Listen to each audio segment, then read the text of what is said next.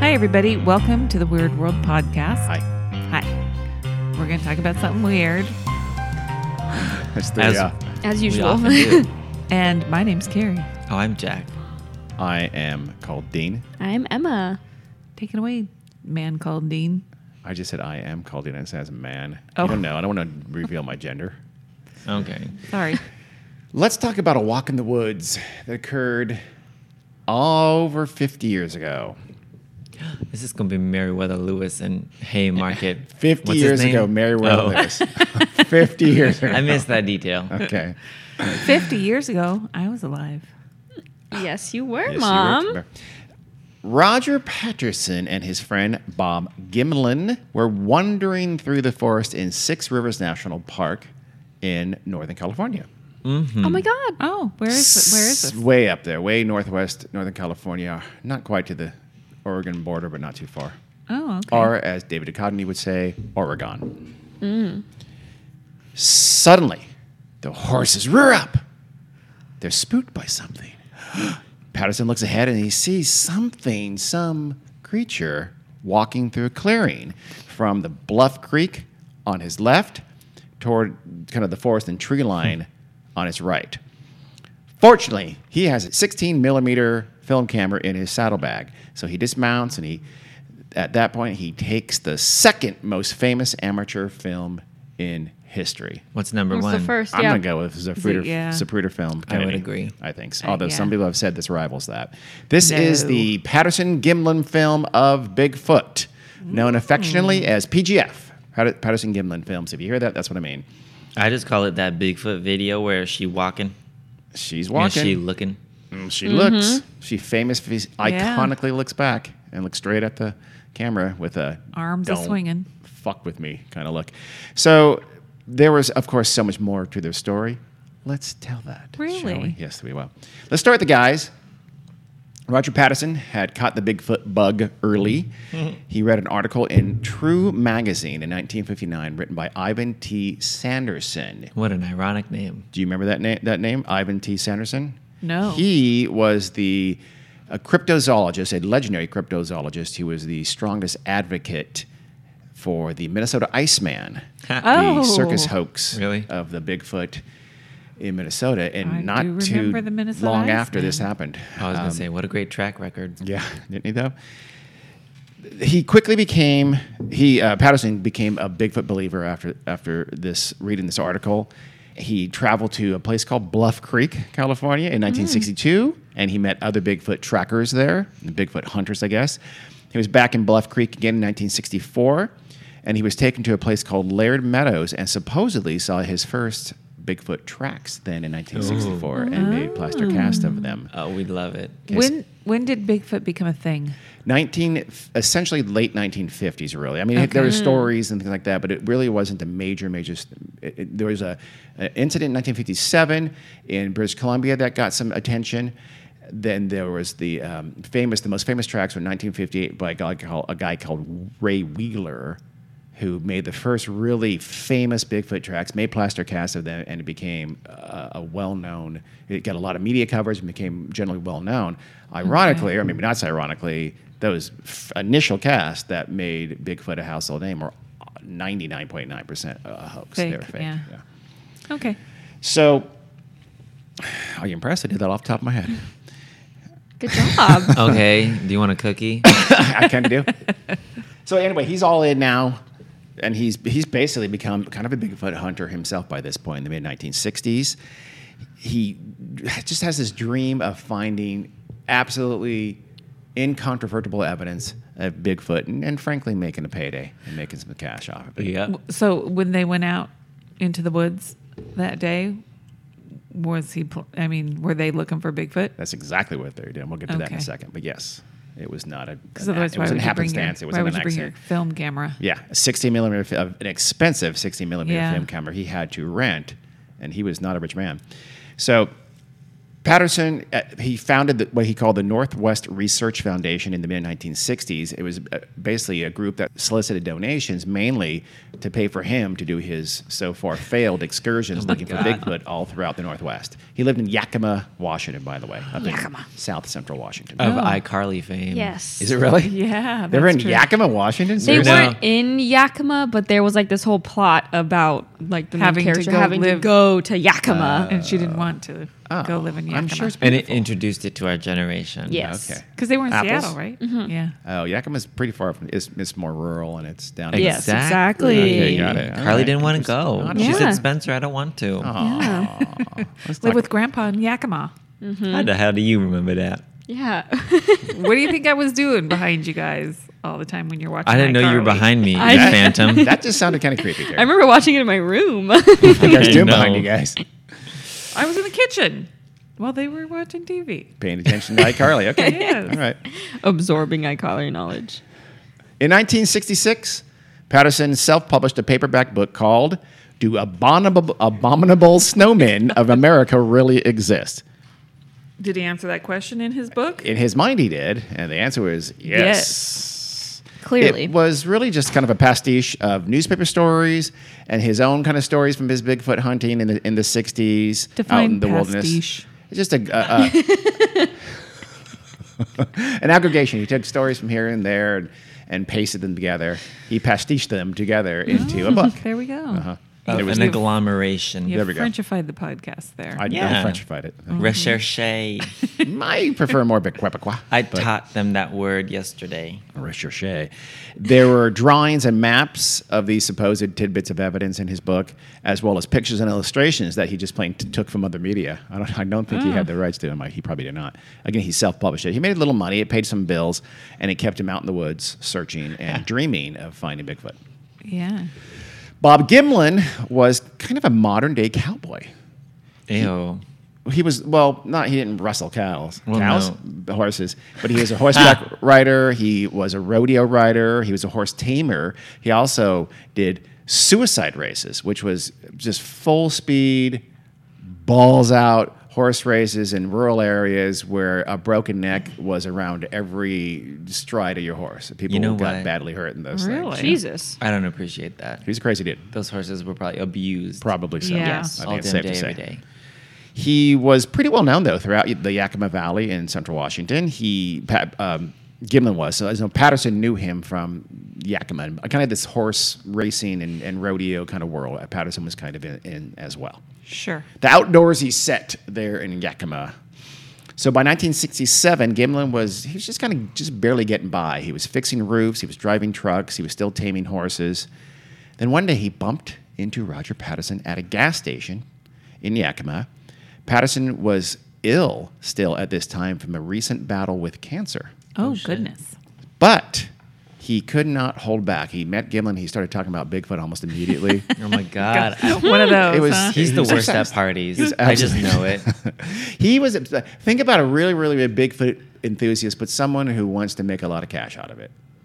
I mean, there's no question. He worst. had dreams of this being a payday. There's Wow. absolutely no question about that whatsoever.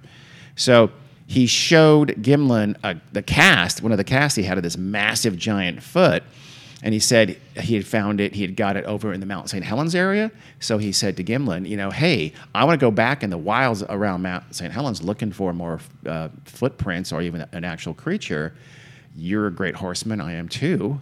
Let's go together. Will you go with me? Be my partner in that. It's wild country. We'll go in the backwoods there. Gimlin said a hard pass. But because unlike Gimlin wasn't any kind of Bigfoot enthusiast, he didn't really know much about it. So he didn't want to do that with Patterson. But Patterson would just keep bugging him. Every time he saw him, he'd bring it up, and he would go out of his way to. That's weird. Well, he wanted someone to go with him. This is the story. By the way. Why somebody who hates it, though? Yeah. Yeah. He Hey, hated you it. really He just aren't wasn't interested in this? Come with me and let's do it. That's the great person. Stupid. Well, in August 1967, Patterson told Gimlin that he had just heard that a logging crew near Bluff Creek, California, in the Six Rivers National Park, had seen a Bigfoot. There was a lead. spotting, a sighting. It was a lead, exactly. So that was intriguing even to Gimlin. again, as their story goes. Uh-huh. So finally, Gimlin said, fine, I'll do this. I'll go with you down to Bluff Creek down in California, over 508, almost 600 Yeah. miles away, and we'll go see if we can find us a Bigfoot. Patterson said he was going to rent an expensive film camera, so who knew? Maybe they'd get lucky. Yeah. Who knew? Yeah. So it's October 1967. Patterson and Gimlin, they took Gimlin's truck down to Six Rivers, and they had a horse trailer with 3 horses in it. Why they gotta bring the horses? They needed horses to go ride in the backcountry. I mean, it's just rough country. There aren't going to be roads out there. They went as far in as they could, and they set up a camp with the truck there, and then they camped up and they got on their horses and rode out to backcountry. And I've seen it. You'll see it on YouTube if you want. But there's some film footage of apparently just riding around. Of course, there's the famous film we're going to talk about, all 60 seconds of it, or 59.5 seconds. Oh, shit. But there's other footage as well of just Gimlin riding around, leading the horse. I mean, just like middle of nowhere forest, sunny and bright, You think really you'd bad wanna- photography too, by the way, of Gimlin just riding around in this expensive 16 millimeter film. Just put that in the back of your head there. So they'd set up camp near Bluff Creek, and they sat out on horseback. Gimlin, they were both on a horse, and then Gimlin led the third horse packed with provisions, so they could rough it out there if they needed to. There had been reports of Bigfoot tracks in this area, most prominently by on August 28th by René de Hondine. He was a seasoned Bigfoot hunter, French originally, as you can tell. Yes. John Green, who was maybe one of the most prominent Bigfoot researchers and writers at the time, he had reported de Hondine's sighting, right? So this is how it came to the attention of Patterson and Gimlin. Well, and Gimlin through Patterson. They also, by the way, among their provisions on the third horse, or actually on both their horses were rifles, because this is a dangerous country. There's bears out there and things In like case that. Bigfoot Right? attacked them. Cougars. Cougars, bears, and Bigfoot. Cougars. Because this is Desperate Housewives country. Yes, it There are is. Yes. cougars. It is. But Patterson, had made Gimlin promise that if they did indeed encounter a live Bigfoot, he was not to shoot it. Well, Good. yeah. He said, if it takes me, it takes me, but I will not shoot it. He was from Yakima, Washington. I so don't know what a I Yakima accent is. I don't know that they have Probably. one. No. So Well, everyone has so an stop accent. making fun of people from the South. I'm resentful of that. Okay. No, you're I've gotten much better at not doing that, by the way. So the two On the men. podcast. What? I don't know. Next. Two men rode along the eastern bank of Bluff Creek. And it's October 20th now, 1967. Between approximately 1:15 p.m. and 1:40 p.m., they stalled at this huge overturned tree with just a massive root system upturned, right? It almost blocked the flow of the creek at that point with its roots that were, quote, almost as high as a room. So, I don't know, unquote. 10 feet tall. Yeah, about 10 feet tall, 9 to 10 feet tall. Whatever that means. They rounded this obstruction, and with Patterson in the lead, and he felt his horse rear up under him. He looked up and he spotted something, quote, crouching beside the creek to their left, or alternatively, quote, standing on the opposite bank. You'll see that in a minute. Gimlin saw it too. So both men freeze, shocked. Oh my God, we're looking at a Bigfoot.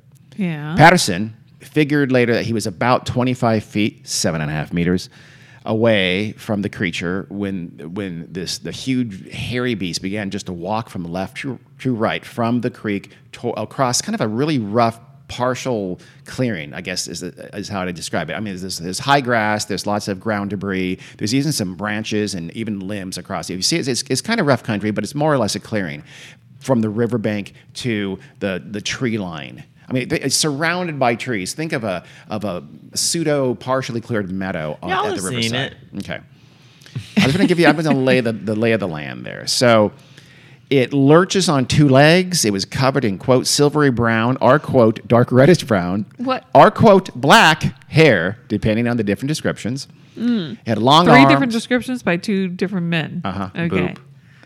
Long arms, massive build, huge feet. This is a classic Bigfoot in every way, right? Yeah. Only this one had huge pendulous breasts swinging with every stride Yeah. as it calmly... Had titties? Yeah, oh, yeah. They don't have no Big- Victoria's Secret out there and those. They have no support throughout their adolescence and into their adulthood. So we're talking, yeah. Schwingen. Big swinging. It's famous. It's really the second most iconic thing after the look is the titties. Don't you think? They're kind of I famous. don't know that They really I kind of set it noticed apart. The boobs on that. What now? It took me Seriously? a long time to know. I didn't ever see the Yeah. thing in its entirety for a really long time. I would Yeah. just see I the haven't. The tiny small, short clip. like Well, 3-second part of yeah, it when okay. it looks at the camera. Yeah. We'll talk about the footage later on, but it's titties? but we won't talk that much about the titties. Well, This is you bringing it this up a is lot. Okay. Well, I just wanted that really set it apart. It's like no one ever thought, oh yeah, I guess they'd have titties if they're a girl, and so if they're it kind of primate. Yeah. it helped make it famous. Honestly, I think. I mean, it would have been famous anyway, but still, it made it sort of distinctive. So it walks calmly, kind of almost strolls, ambles toward the woods, and they realize with the titties that this was no Sasquatch. This was a she-squatch. Copyright me. Actually, Yeah. Copyright you. that name? Yeah, I did make Okay. that up actually. Patterson, I really did. It's in Urban Dictionary. By you? Yes, by me. Oh. I'm ashamed to say. Patterson initially said the creature was about 6 feet 6 inches tall, but he later upped that to by a full foot and said it was 7.5 feet tall. Jesus. He claimed. Gimlin thought it was only about 6 feet tall. Bit, That's a big it's a huge distinction. difference. it's a full Yeah, that- foot and a half range. At the extremes, it is. Grover Krantz, he's a Washington State anthropologist who would later become, Washington State University. So he was a legit anthropologist. He would later become, and really by that time already was maybe, the foremost scientific defender of Bigfoot. which is ironic. Why? Scientific. Well, yeah, I mean, no, defender. he- Science doesn't really defend the existence. No one of else Bigfoot. does. Yeah. There's always one. There was him, and then later there's a guy named, and still is a guy named Jeff Meldrum at Idaho State. And they've been kind of the only truly academically trained and practicing anthropologists and scientists that have supported Bigfoot or Burley. But at this time, it was Grover Krantz. In the 70s, it was all about Grover Krantz at Washington State. Krantz estimated that the tracks, he estimated from the tracks that Patterson's first guess was correct. That is, the creature's about 6.5 feet tall. Huh. So not 7.5 feet tall. It's not very tall. Yeah. Not crazy tall, not as tall as a lot of people think. Yeah. Yeah. In fact, though, you go back earlier there, and they weren't as tall. They were rarely described. A 7 foot, 7.5, 8 feet tall, like they later kind of became. Yeah. Yeah. Sensationalization.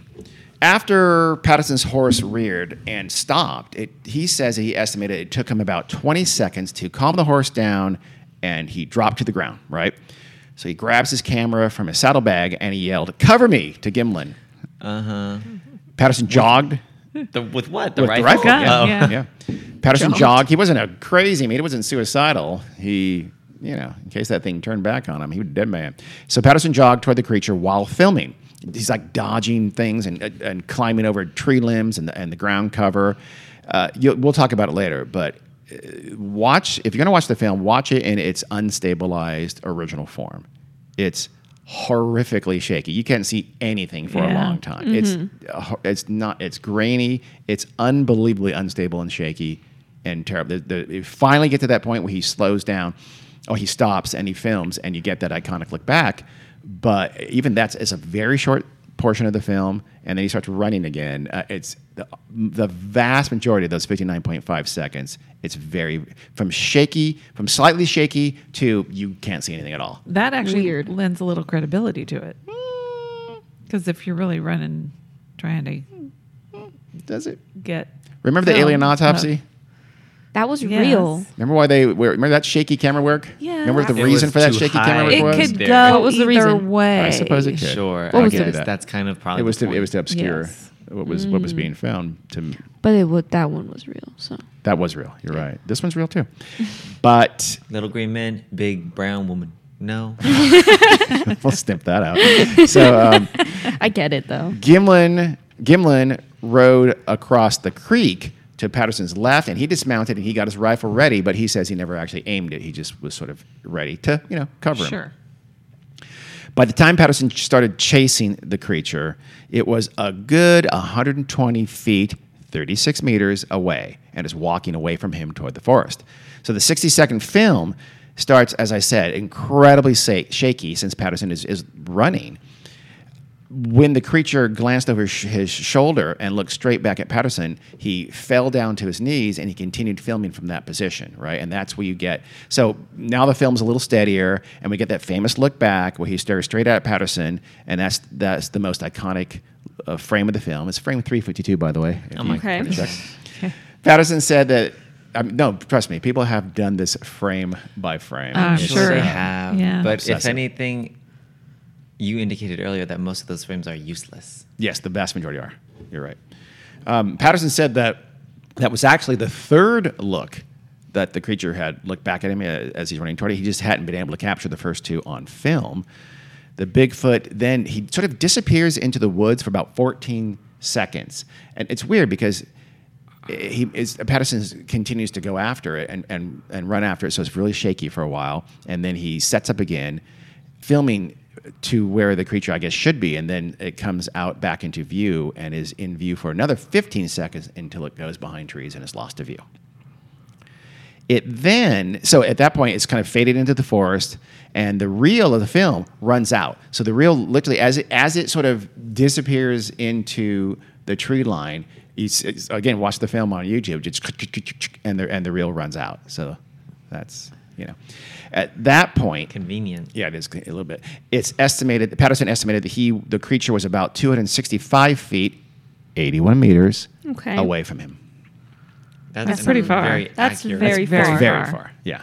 And That's, weirdly accurate, yeah. well, I mean, yeah, it is pretty accurate. You're right, and there are lots and lots of questions of exactly how far away he was. Exactly, because Yeah. again, to make we'll talk about this later, but there's all these precise measurements Yeah. made by the advocates of it, and and a lot of scientists have said you just can't do that. It's just Yeah. it's not possible given the unknowns in that film of distance and size and things like Scale. that. Yeah, exactly. It's much harder than people realize.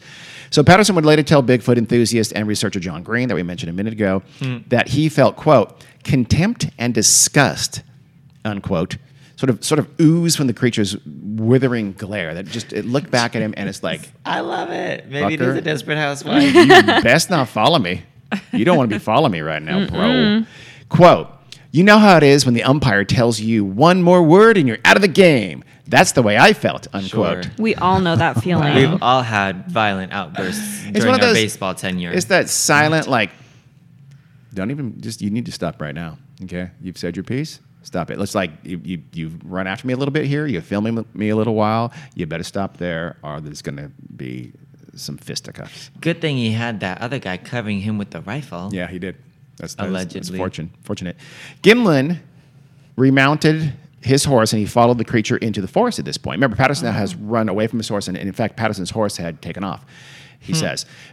So Gimlin got back in his horse and he went past Patterson and he chased the Bigfoot into the forest there, the tree line. He kept at it. He followed it at a healthy distance, as one would, but when it disappeared around a bend in a logging road, he says he lost track of it. But this is at exactly this time, Patterson shouted for him to come back.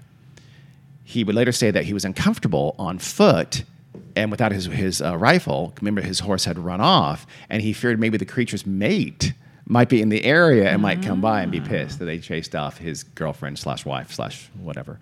Okay. So he was scared, so he yelled for Gimlin, stop chasing this, obsession of my life Yeah. and come back to me because I'm a little scared out here alone.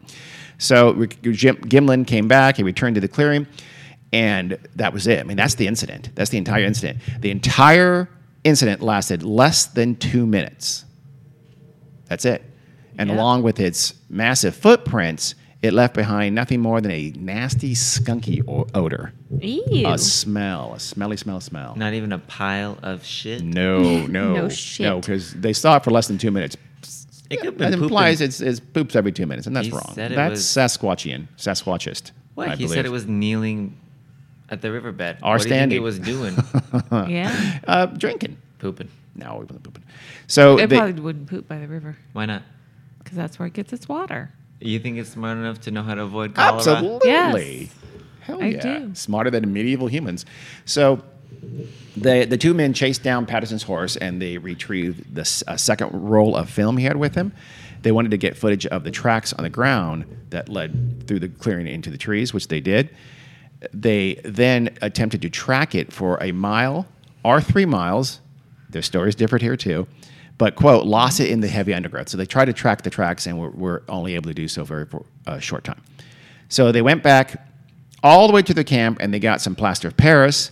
And they remember their camp is 3 miles away. So they went back to camp, got the plaster of Paris, came back to the area, the clearing where it happened, and they made 2 casts of the footprints to bring back with them. And they also measured the stride between the footprints of this creature that many would come to call Patty. Patty. Because she was a chick. Patterson. Yeah. She's a woman. Yeah. Patty. I like it less. Yeah, me too. That second reel of film, remember, this is a reel of film that shows the footprints, and so, right? That second reel of film, basically, Patterson showed it one time, just a little bit later in 1967 at the University of British Columbia at like an exhibition, and no one's ever seen that reel of film again. It's lost ever since then. Lost. Why? I mean, We don't how? know.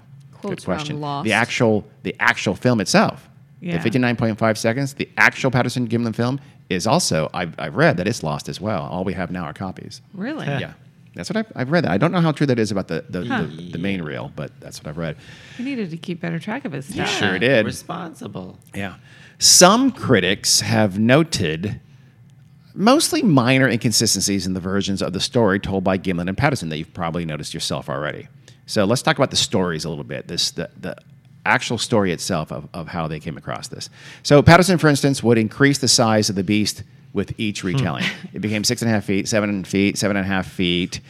There was also, of course, remember how long they tracked it, its exact colors. There were a lot of little inconsistencies in the details that the two men told. And He's not again, very smart. even Patterson had changed his details within his own story himself. So people started, pretty quickly, thinking, okay, well, Yeah. come on, guys. The most serious discrepancy, though, is the timeline of the filming and then also the kind of how and where the film was developed. This has become a big, big problem with the PGF believers. So I'll tell you why. The earliest they took the film, from their own account, was 1:15 p.m. Remember? It was between 1:15 and 1:40 that their horse reared up and they saw the Bigfoot. So the earliest that started is 1:15 p.m. They were back in Willow Creek, California, which is a town well south of where they were, no later than 6:30 p.m., right? So that leaves a little over 5 hours max. In that period, they had to take the footage. Yeah. Gimlin has to, remember, go after the beach and follow it. Patterson has to call him, and Gimlin has to come back. Both have to go and find Patterson's horse and bring it back. They then have to go back to camp, get the second reel, come back, take footage of the track. I'm sorry, no. They got the second reel film from his saddlebag. They took footage of the tracks, though. They then go back to the camp 3 miles away in rough country, and they get plaster of Paris and other equipment. They then, again, ride Come through the back, rough country yeah. on horseback all the way back to where they were, to the film site, to the encounter site, and that's when they take casts and they take measurements of the strides. They then have to ride horseback 3 miles all the way back to camp again. They then have to load the horses, load all the gear into the truck, and they have to drive all the way back to Willow Creek. Willow Creek is about 54 miles from their camp. Damn. Wow. More than half Oh, of hell that. no. More than half of that was on a little road called Bluff Creek Road, which is a winding mountain trail. Remember, they've got a lot of gear. It's an old truck, and they're Yeah. towing 3 horses in a trailer. So probably at least 2 hours. Oh, girl. And then If It would take me 7. Well, I would be going 5 miles per hour. even the rest of they are on Highway 96 for a while, which is a state highway, but it's only 1 lane each way, and it's also a very winding road. I've looked it up on the lovely Google Maps. So they then arrive at Al Hodgson's Variety Store at 6:30 p.m. in Willow Creek. That's why we have that part of the timeline locked. Okay. No. We'll talk about that in a buy minute. it. We'll talk about how realistic that timeline is in a minute. But it's a problem. It sounds a little realistic to me. It's people who have kind of gone through it minute by minute, given all they had to do, we'll talk about it in a little bit. So the other problem, though, is how they got the film developed and when and where. Sounds ridiculous, doesn't it? But there's huge questions about that, even from themselves. So Patterson used Kodachrome 2 movie film. This was a weekend, and apparently folks have looked into it, and there are very few places on the West Coast that could have developed such film. Yeah, that's believable. It requires, at the time, a certain very expensive machine. So there weren't many places that could do it. They claim to have sent the film to Yakima, Washington by charter plane. We'll talk about that in a minute as well. Charter plane. Charter plane, yes. Really? Yes, of course. They sent it Okay. ahead. From there, Patterson's brother-in-law, a man named Alda Atlee, we'll hear more about him in a moment, he supposedly took the film to get developed. So they sent it to Al, Roger's brother-in-law in Yakima. He goes at the airport, I guess, gets it, and he is now his response. Roger told him, take this to get it developed, right? He would later say he cannot remember where he took the film to get developed or where he picked it up again after it was developed. He doesn't know where it was. It was kind of a mystery film developer somewhere near Yakima that he took it to. So we'll pick that apart in a little bit as well. Couldn't somebody determine what possible places he could have taken it to? Yes, I'm sure they could, but he doesn't remember where. And so he has plausible deniability for any of those places when they ask those places and say, did someone bring in this film of a Bigfoot to get developed?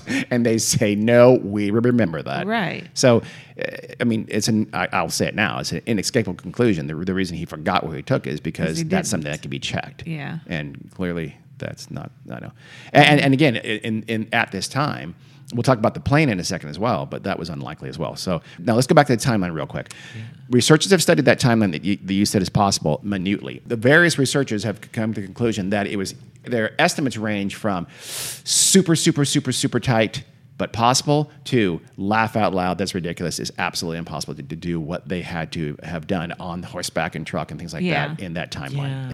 It's highly unlikely. Yeah. Is it physically possible? Just barely, maybe.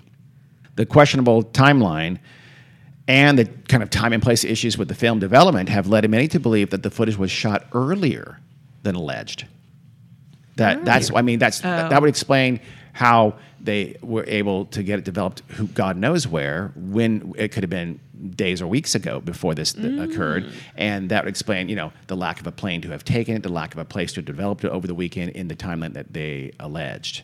It would also explain the timeline. Yeah. I mean, the obvious answer is they should have said, "Oh, did we say 1:15? I meant 11:15. I don't know." But then again, they probably, the sun was at a certain angle that they probably couldn't make it too early in the morning. So a lot of folks think that the footage, the whole thing's explained if that footage was taken earlier than they claim it was. No, so now they're in Willow Creek. They've got the film. They haven't sent it off yet. They drove back toward the coast to the Eureka Arcata area, which is toward the California coast up in far, far northern California. There, Patterson called his brother-in-law, Alda Atlee, and said, hey, I'm going to ship this film up to you in Yakima. You go pick it up and get it developed. So that's how they arranged for that to happen. Then at that point, I guess they would have had to arrange for this alleged charter plane to transport the film. So Roger and Bob Gimlin then drive back to their camp, way back up, all the way back up in Six Rivers National Park, because they need to get their horses. I'm sorry, I misspoke earlier. They left their horses and a lot of their equipment there before they drove back to Willow Creek. So I misspoke. Yep. That would save a little bit of time. Yep.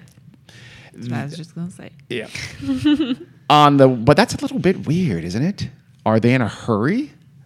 I mean, why not? I mean, I guess I think they thought they might go back and look a little more for the Bigfoot. I guess I'm assuming. But on the way back to their camp, they stop at a place called Lower Trinity Ranger Station, where they had a scheduled 9 p.m. meeting with a friend named Sil McCoy and Al Hodgson, who owned that variety store down in Willow Creek. So they had already arranged to meet those two guys in the ranger station at 9 p.m. that night. I don't know. What for? Yeah, It's why? just meet up and talk about what they saw. I mean, they were on a Bigfoot hunting expedition. They had the camera with them. Yeah. Okay, I guess I that guess. checks out. I So guess. just meet up, talk about Bigfoot. Yeah, basically. Yeah. So they do, and they tell McCoy and Hodgson what they just seen and what they just filmed. And this is the first time that they had told anyone, right? I guess when they're back in Eureka, they didn't tell anyone. Patterson, at that point, from the ranger station, calls the Times Standard newspaper in Eureka, which is right by where they just were, and he tells them, here's what just happened. Here's a news story, hot off the press. You guys have it. This was the first media report of the film ever, was through the this Time Standard in Eureka. Gimlin and Patterson finally got back to their campsite at midnight, which also makes it a little weirder too. I mean, really, is that? I mean, you're out in the rough country. I don't know. It just seems a little bit odd to me. Why? I mean, The meeting. that? I mean, the meeting. Oh, Why set up okay. that meeting? I mean, what if they hadn't gone to Willow Creek that night and just camped out by their camp where they were? They would have driven all the way down to the ranger station to meet those guys. What for? You're out there for a reason, hunting Bigfoot, guys. This is not a party. I don't want to know. talk about I it. suppose. Was the ranger guy? I forgot if you said or not. Was he also a Bigfoot enthusiast? I don't know. Yeah. I don't know if he was. Oh, or not. I was gonna say if he was a Bigfoot enthusiast, I could understand it more. Yeah. Because like if you go on a trip for Bigfoot, you probably want to talk to other Bigfoot Right. enthusiasts, but not Yeah. just this random ranger man I far know, away. but That's odd. It's still, let's say it's like a weekend or a 3-day. I don't know how long they planned on being their excursion. I don't know that you need to drive miles and miles and miles on country roads at all to go visit with people. Just talk to them after you're done. Yeah. Right? It's only a couple days. So Gimlin and Patterson, they get back to the campsite at midnight. At about daybreak the next morning, which is around 5 or 5:30 in the a.m., Gimlin rode back to the location of the encounter, and he covered the tracks with bark to protect them from the elements. He had gotten some cardboard boxes from Hodgson back in Willow Creek at the variety store for this purpose, but he had left those boxes outside the tent during the night and had rained, and so they were soaking wet, so he goes back with bark to protect the tracks. It doesn't work. No one else ever saw those tracks, by the way. Yeah. And then they got kind of worried because it's raining, right? This is the day after the encounter. It's raining, and they thought, gosh, we're worried that the road might wash out, so we won't be able to get back until they can fix the road. So they decided that that's it. We're going to head back for home now rather than stick around and look for more physical evidence of Bigfoot. As any man who had been obsessed for over a decade at least with hunting Bigfoot would do, Yeah. just abandon and go back. If we've got some film, we sent on up Yeah. the Yakima. I mean, my God, rain.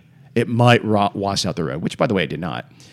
Would that really send you packing? One would think not. Yeah. No, It wouldn't not send if I was me an packing. outdoorsy. And I mean, no, exactly. Yeah. These guys had plenty of provisions. They can Yeah. stay a few days. So they said that's it. They drove home the 580 miles to Yakima that night. During their trip back, they came upon a road blocked by a mudslide and had to take an alternate route, they said.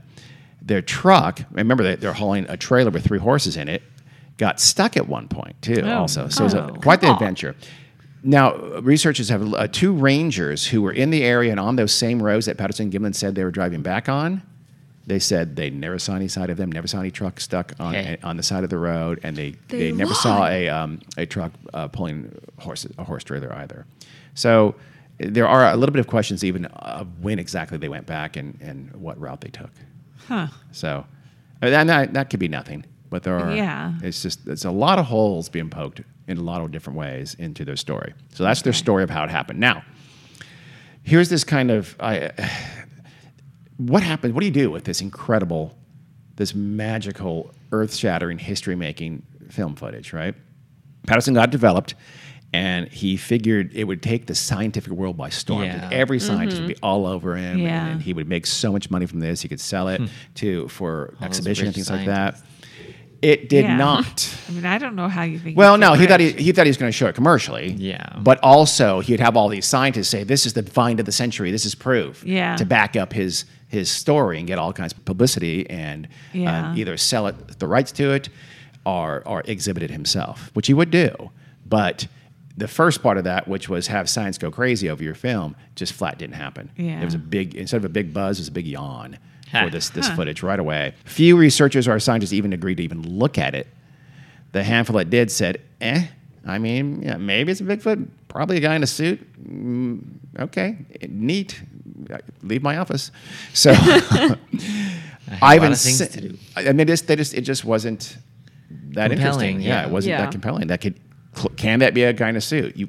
It absolutely could. So Yeah. Fake that titties and proves all. nothing. I mean, it can't prove anything when you have Yeah. if it could be a guy in a suit, you can't prove. Ivan Sanderson, however, He promoted the film like crazy. He was a believer immediately. Remember, he also believed the ice event. Yeah. Yeah. Yeah, you can kind of see the latex, but I believe it too. He was the cryptozoologist again who was duped by the Minnesota Iceman hoax a few years later, and was also someone who was generally not taken serious by legitimate researchers. But he was kind of popular at this time. He was on like the Johnny Carson show and things like that. Ivan Sanderson was. Jesus. I know it Really? seems weird, doesn't it? Do you remember him at the time? No, I don't.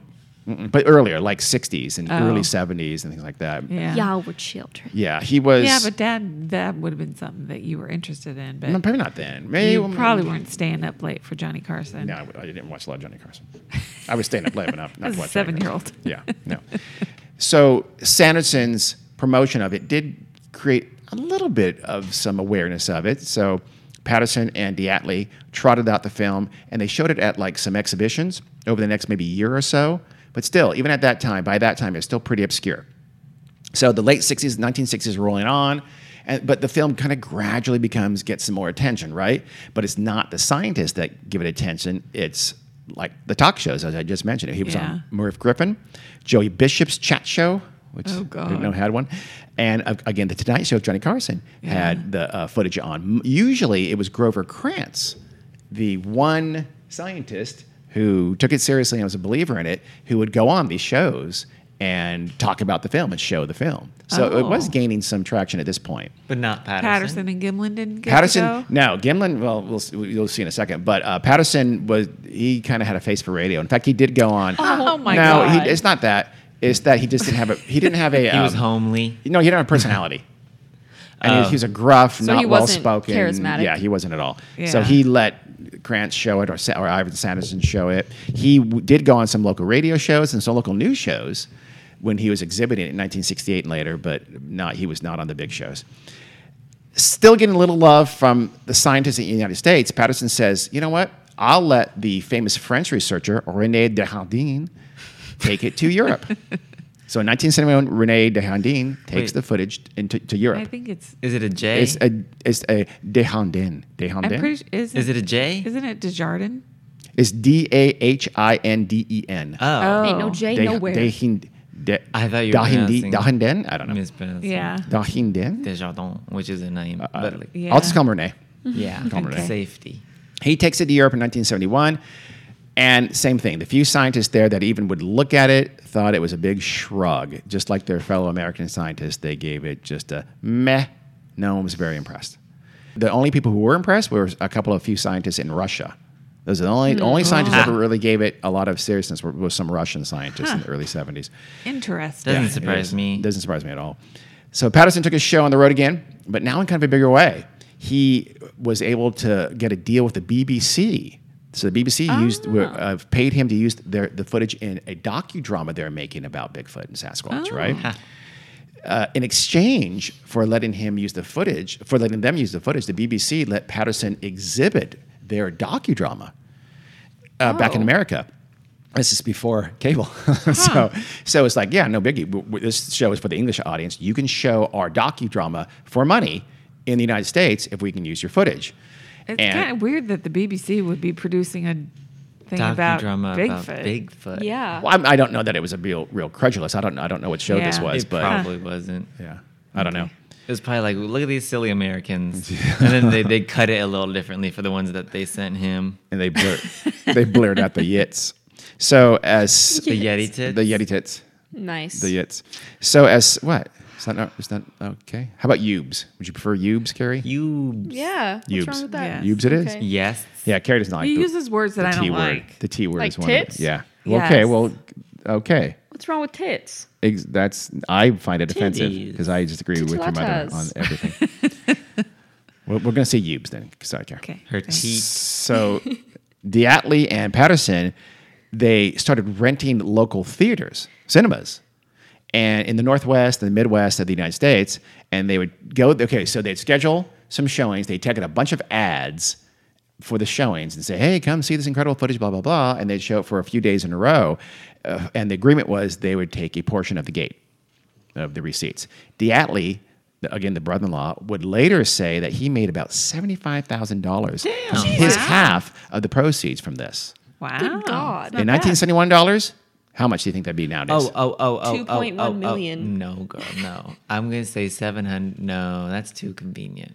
540 million. No, Million? thousand.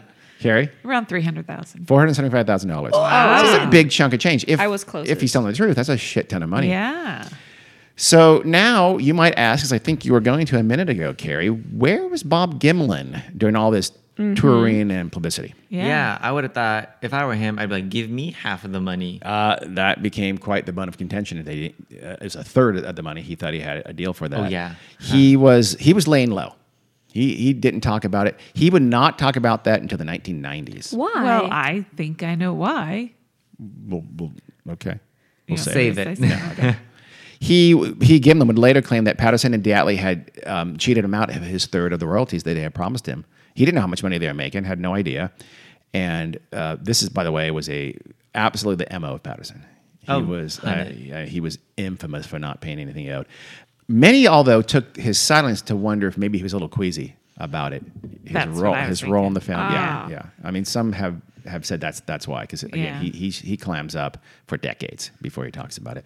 So after feeling like Patterson and Diatley were never going to live up to their end of the bargain, he actually sold his third of the rights for it's been reported about $10, which doesn't make any sense. To I don't who? know. $10. Yeah. It says a fellow, I think it's Rene Desjardins, Huh. okay, who would eventually get half the rights to the film. It's like I can offer you $10. I can't. I read that in just one Yeah, source. I that's- cannot believe he did it for $10. That seems crazy. I'll take a sandwich. I was gonna say, and yeah. put Yeah. some Coke in my hands. Just And a maybe a little couple amethyst crystals. Like, oh no. bit. That seems crazy. But anyway, he sold it off and he didn't have the rights. He would, however, win a lawsuit against Patterson's widow and Al Diatley in 1976 for an undisclosed sum. So he did get some kind of payout. My guess is it wasn't nearly as much as they made. Also, $10. Ironically, he That got was 20. quite the spoiler. he got 15. No, it's not that big a deal. What, that he dies? Yeah. Patterson dies. Patterson died. We all die, Mom. Yeah, Well, you yeah, heard. but before 1976. Yes, he does. Sure. Still, publicly, even after this settlement, Gimlin again remained silent for about another 2 decades. Wow. Patterson Jesus. would later sell various distribution rights to various entities, some of them overlapping rights, which is illegal. Oh, Yeah. Yeah, there's a whole bunch of lawsuits, some of which were still pending when Patterson died from cancer in January of 1972. Cancer. Oh, 1972. Yeah, he had cancer. He was dying when he made this film. Oh, Really? wow. Oh, yeah, you did say. Yeah, he had cancer. It was so he lived another 5 years after the film, but he was not in good shape. 4.5 years after the film. So was wait a made. minute. What? How is this dying man trekking through this rough ass country He wasn't on his last legs yet in 1967. He But- didn't die for 4.5 years, but he seems did have wasn't cancer. the pinnacle of health either. I think he was in remission because remember he was recovering Okay. from cancer in early '67 when he Yeah, that's true. bumped into Gimlin. Yeah. So he was kind of in remission in later '67 when they made the film. Yeah. He left behind a string of people he owed money to from a variety of Bigfoot hunting efforts. So Wow. his whole life he never paid any of his bills to all those people. So maybe he just did this to set his wife up. That's exactly what people think. Oh Yeah. my God. Really? Now, let's talk about the film. We're going to dissect the film first from the pro stance and then from the con stance. That is, the folks who believe that it's a real film of a real Bigfoot. Okay, let me get in the mindset. And then, Ooh, that one guy, Grover Krantz. yeah, we'll be mentioning Grover. And then after that, we'll dissect them. We'll start part 2 next week, folks. We'll dissect the film from the critics' point of view. There have been several technical studies, air quotes, and other analyses of the film that have supported its authenticity. These studies have generally been done, though, naturally by Bigfoot believers. Again, remember, the vast, vast, vast majority of, academic, legitimate, quote-unquote, researchers have ignored the film for the most part. The people who have really dissected it have almost, for the vast majority, have been people who believe it. Well, that doesn't sound very open-minded. And No, yeah, you're right. It's not. Yeah. But remember, Well- if you're a practicing anthropologist and you take one look at it and say, it looks like a guy in a suit, are you really going to waste time doing the kind of work it would take to dissect that film? Because Probably not. You don't And have most a lot have of not. time, Yeah. probably. But you're right. I mean, and there's also probably pressures within the discipline, like, okay, you can get laughed at if you do this. So Yeah. I'm sure there Figure is that like out. that. So mostly Bigfoot believers have done these studies. Many of them, by the way, have not even been technical experts, including the Rene Desjardins. He has done some of these studies. He's a longtime Bigfoot researcher who also happens to own 51% of the rights to the PGF. So that's a Wait, he owns It's all 51%? biased. yes, he now does. 51%. He's able to get Wow. another share from the widow Yikes. to get a majority of, or Diatley maybe. I think she owns the rest of it. The widow. Roger Patterson's widow owns the rest. These studies have brought up a number of points in favor of the film. So let's talk about the film speed. There's tons of discussion about the film speed in the PGF world, right? It's basically Patterson's rented camera, which it was an expensive and pretty sophisticated 16 millimeter camera, which, by the way, he kept past his due date. And they had to call the police and get an arrest warrant for him before he turned it back. He gave it back to my them. God. The guy was just a crook. Wow. There's no getting around it. I think he's going to, let's see if they ask for it back. Oh, shit, they called the police up No there. shit. Here you go. Yeah. They're I going know. to ask for their very expensive, specialized camera back, you Camera idiot back. bitch. So this camera filmed at variable speeds, all the way from 16 frames to like 54 frames per second, something Wow. like that, right? That's impressive. It is, or 48, something like that. Patterson claimed he filmed the film at 16 or 18 frames per second. This is important because 24 frames is the normal film speed. That's how we look when we're looking normally. Renee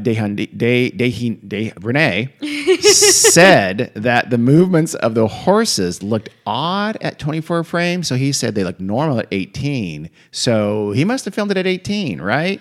This is important because the creature's movements look more fluid at 18, and also it makes the creature faster than if he filmed it at 18 frames per second instead of 24. Because remember, filming at slower speed speeds up the movements. That's how you do fast motion. Right. Yeah. The slower and vice versa. When they do slow-mo, they're filming at very, very fast speed.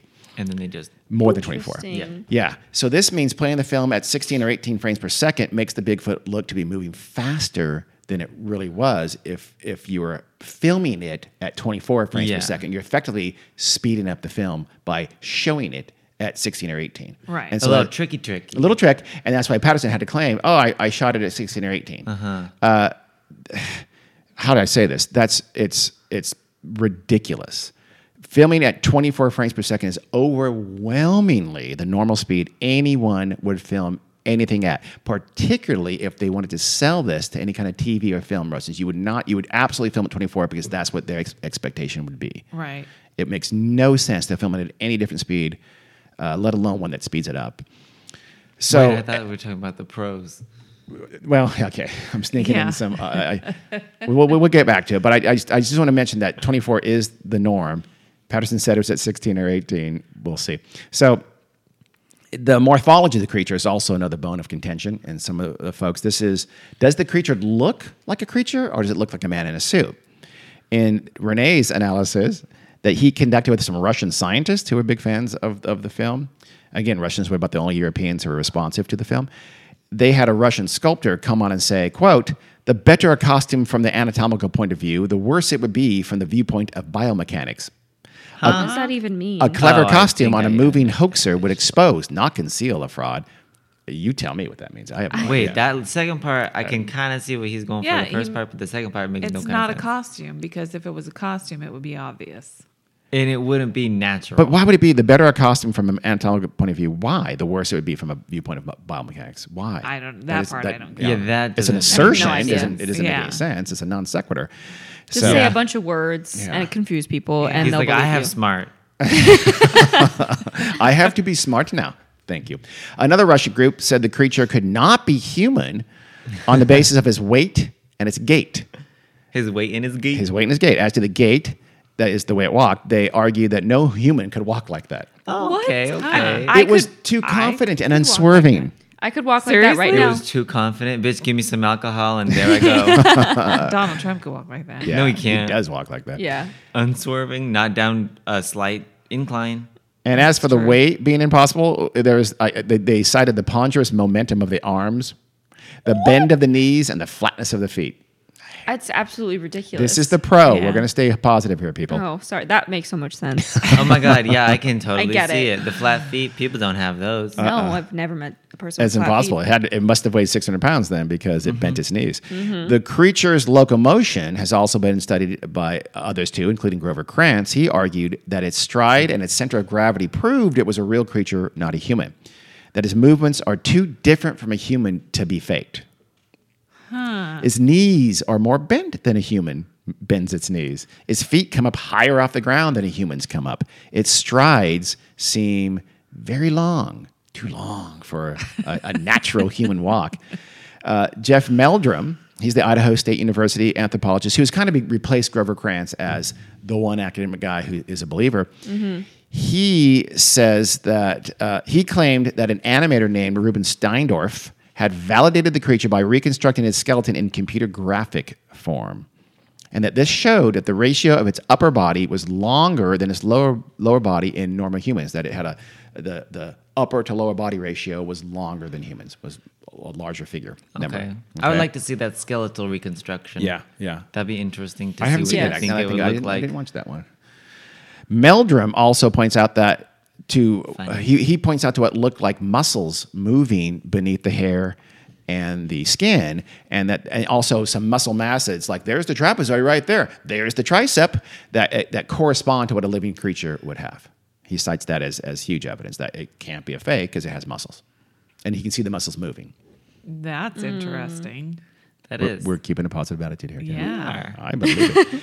Bill Munns has become a huge advocate lately. He's a special effects artist behind such movies as The Return of the Living Dead, Swamp Thing, and The Beastmaster. Well, he knows then. More of an 80s guy.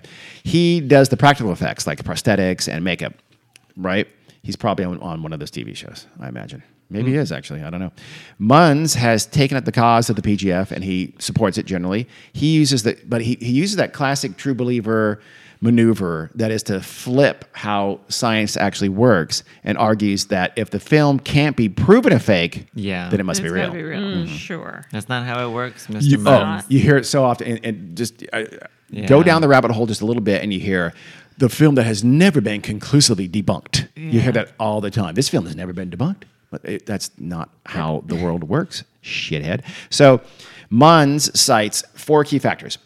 1, the film is actually pretty good. It's not that shaky. It's not the grainy, shaky mess that the critics claim. 2nd, the shakiness of the film actually argues against special effects. Hold up. What? Well, I know. He's already contradicted Yeah, himself. But still, right then and there. I guess he'd acknowledge some shakiness. Again, go watch the film right now, Yeah. listeners. It's insane. It's Blair Witch the first seconds, you can't see anything. Yeah. It's incredibly shaky. So his second point, though, he says the shakiness of the film argues that it couldn't be special effects because film special effects usually require a, quote, locked down camera. And so the film wasn't edited. That's not how you do special effects. So that's his claim. You would lock down a camera and you would note it and you would edit to do special effects in the movie world. Oh, sure. So because those things weren't happening, it was not special effects. Yeah. So that you're you're talking seeing. about like practical effects? He's not talking about practical Exactly. effects. That's He's making a straw man argument. Yeah. Yeah. Yes. He basically is, because no one would disagree. People who don't believe in the film aren't saying it's any special effects. It's a guy in a suit. So you Right, don't need to lock exactly. down the fucking camera, and you don't need to edit it because it was Yeah. not edited or locked down. It didn't need to be. It was a guy in a suit that you're filming. Yeah. Yeah. It's the third reason he cites is, I'm going to be kind here, absolute gibberish. I should have long quoted from him, but I didn't. It's about something about how critics have not used advanced forensic film analysis on the PGF, and that proves that they're afraid that they would not be able to prove it a hoax. Oh, sure. And that those techniques would for sure ferret out if the film was a hoax. So the fact that the critics aren't doing that, that proves it's Yeah. true. My response to that is, what now? His fourth point is that the animal looks real and not like it's a creature in a fur costume. And here he does have some expertise. But he illustrates this with, I've seen some pictures of a man walking in a really horrible gorilla-like fur costume. I mean, I'm assuming that Munns dressed up his actor in this costume, Yeah. and if that's the best he can do, how the hell did he have a good job on Beastmaster? 'Cause it's Well, I could ridiculous. see him trying to do a purposefully Yeah. bad. It looks like exactly. It looks like Yeah. it's like a fucking banana split without the head on. Yeah, he's just trying to go It's- to Party City. He said, "See, that's what it would look like if it was a man in a costume." No, because it wasn't a horrible costume. So generally, these arguments are all pretty much nonsense. But if we assume that if we assume, as we just talked about, that it was just the film of a man walking across the meadow in a suit, then it takes care really of his first three arguments. They're kind of, especially the first Yeah. two, Yeah. they're not valid. So that's why you won't find any effects or any editing on the film at all. You didn't need any. That's not how they did it. But and of course the third one is like it's not even an argument at all. It's just him saying a word salad. And plus, remember, he is. As far as the first point, he's utterly delusional. It is, in fact, incredibly shaky. He's not accurate there. It would be worthless as a nature film, but it would be very, very. It would be perfect if you wanted to maybe obscure your subject a little bit from overly close analysis. Again, a la Alien Autopsy. The fur costume question does. I mean, he's not wrong there. If it's a fur costume, let's be honest, it's a fantastic costume. Yeah. It's a Yeah. great Yes. costume. It's It Miss is. Doubtfire level good. Yeah, it is. Hello, said Patty. They should have called her Patty as an homage. They That did makes no call sense her whatsoever. Patty, you said. No, he means Mrs. Mrs. Doubtfire. Oh, Miss. Yeah. Oh, yeah. That's Euphonette Jaya or something like that. Wasn't it? What's her name? Euphonette Jaya. No, what was Euphonette Jaya. Doubtfire's first name? I don't remember. It was something like that. I'm not far off. It was Jaya. Euphonette Jaya. Yes. Hey, listeners out there, if you name your I child don't know how Euphonette to Jaya, say it, but it's Tell similar us. to that. Eugenia? No. Oh. Robin Williams. No. Yeah, her name- R.I.P. What was Mrs. Doubtfire's first name? This is live action Carrie doing some research here of Euphigenia. Euphigenia. I like Euphigenia. But she Euphonette said Jaya. It's Euphonette It's Jaya is something better. like watch Miss Doubtfire again, Okay. and it's similar. I'm not going to watch this for a minute. Oh, I'm Eugenia. Here we go. I'm correct. I know I am. Okay, sure. So the fur costume, though, it comes down basically to this, though. It was a man in a really, really good costume, or it was a Bigfoot. That is a massive primate living in a modern, well-explored world that has left behind not one single scrap of physical evidence in decades and decades of sightings. Yep. And Yeah. if you say footprints is physical evidence, footprints are not physical evidence. Nope. They're evidence of, they're a trace of that. They are not actual physical Yeah. evidence. That would be Bitch. fur and poop and bones and bodies, which there's literally nothing. So you pick. Yeah. Munns, by the way, has no biological or physiological or zoological training whatsoever. He can just say that he just basically says, I don't see how someone faked that suit. So it must not be a hoax. That's the core of his argument. Which is Solid. Which is not solid nothing. argument. That's not completely nothing, but it's not how science or Yeah. truth works. Yeah. Science is the consistent peeling away of things we previously did not understand or did not know. Everything that we don't understand has a supernatural answer until we do understand it. Yep. And then it suddenly doesn't have a supernatural answer anymore. Oh, there's lots of things I don't understand that I don't think are supernatural. Yeah, because you have logic. Yeah. I mean, that would be a really weird world if it worked that way. And suddenly the Yeah. supernaturalness disappeared once you understood the reality of it. So that's what we'll leave you, folks. We'll get to part 2 next week. Please give that a listen because we're first going to dissect it from the critical point of view, which we kind of already did. Yeah, But we'll do that there's- a little more. And then we'll talk about maybe some of the motivations behind the film and some of the inspirations behind the film. And then we'll tell you about Bob Gilman and catch up with him. He has an interesting story to tell as well. I have one question. Yes. Quick question. Is Patterson's wife alive still? I think she is actually. Okay. Yeah. Let's call her up. Yeah, let's Okay. interview her. All right. Let's interview her. Yeah, friend. that's a Next great up, idea. an interview with, what's her name? Christy Patterson. No. Yeah, I think Olive? it's Patricia. Oh, I believe. Euphigenia. I think. I'm not Jaya. sure. It's Euphonette Jaya. Yeah, I think her name is Euphonette Jaya. It So that's it, is. folks. Please, Carrie. Listen to us next time. And do all the other things at... Weird World Podcast on all the things. Weird World Podcast at Gmail and Weird World Pod on Twitter. Thank you. Until next week, we'll take this up again. Goodbye. Bye.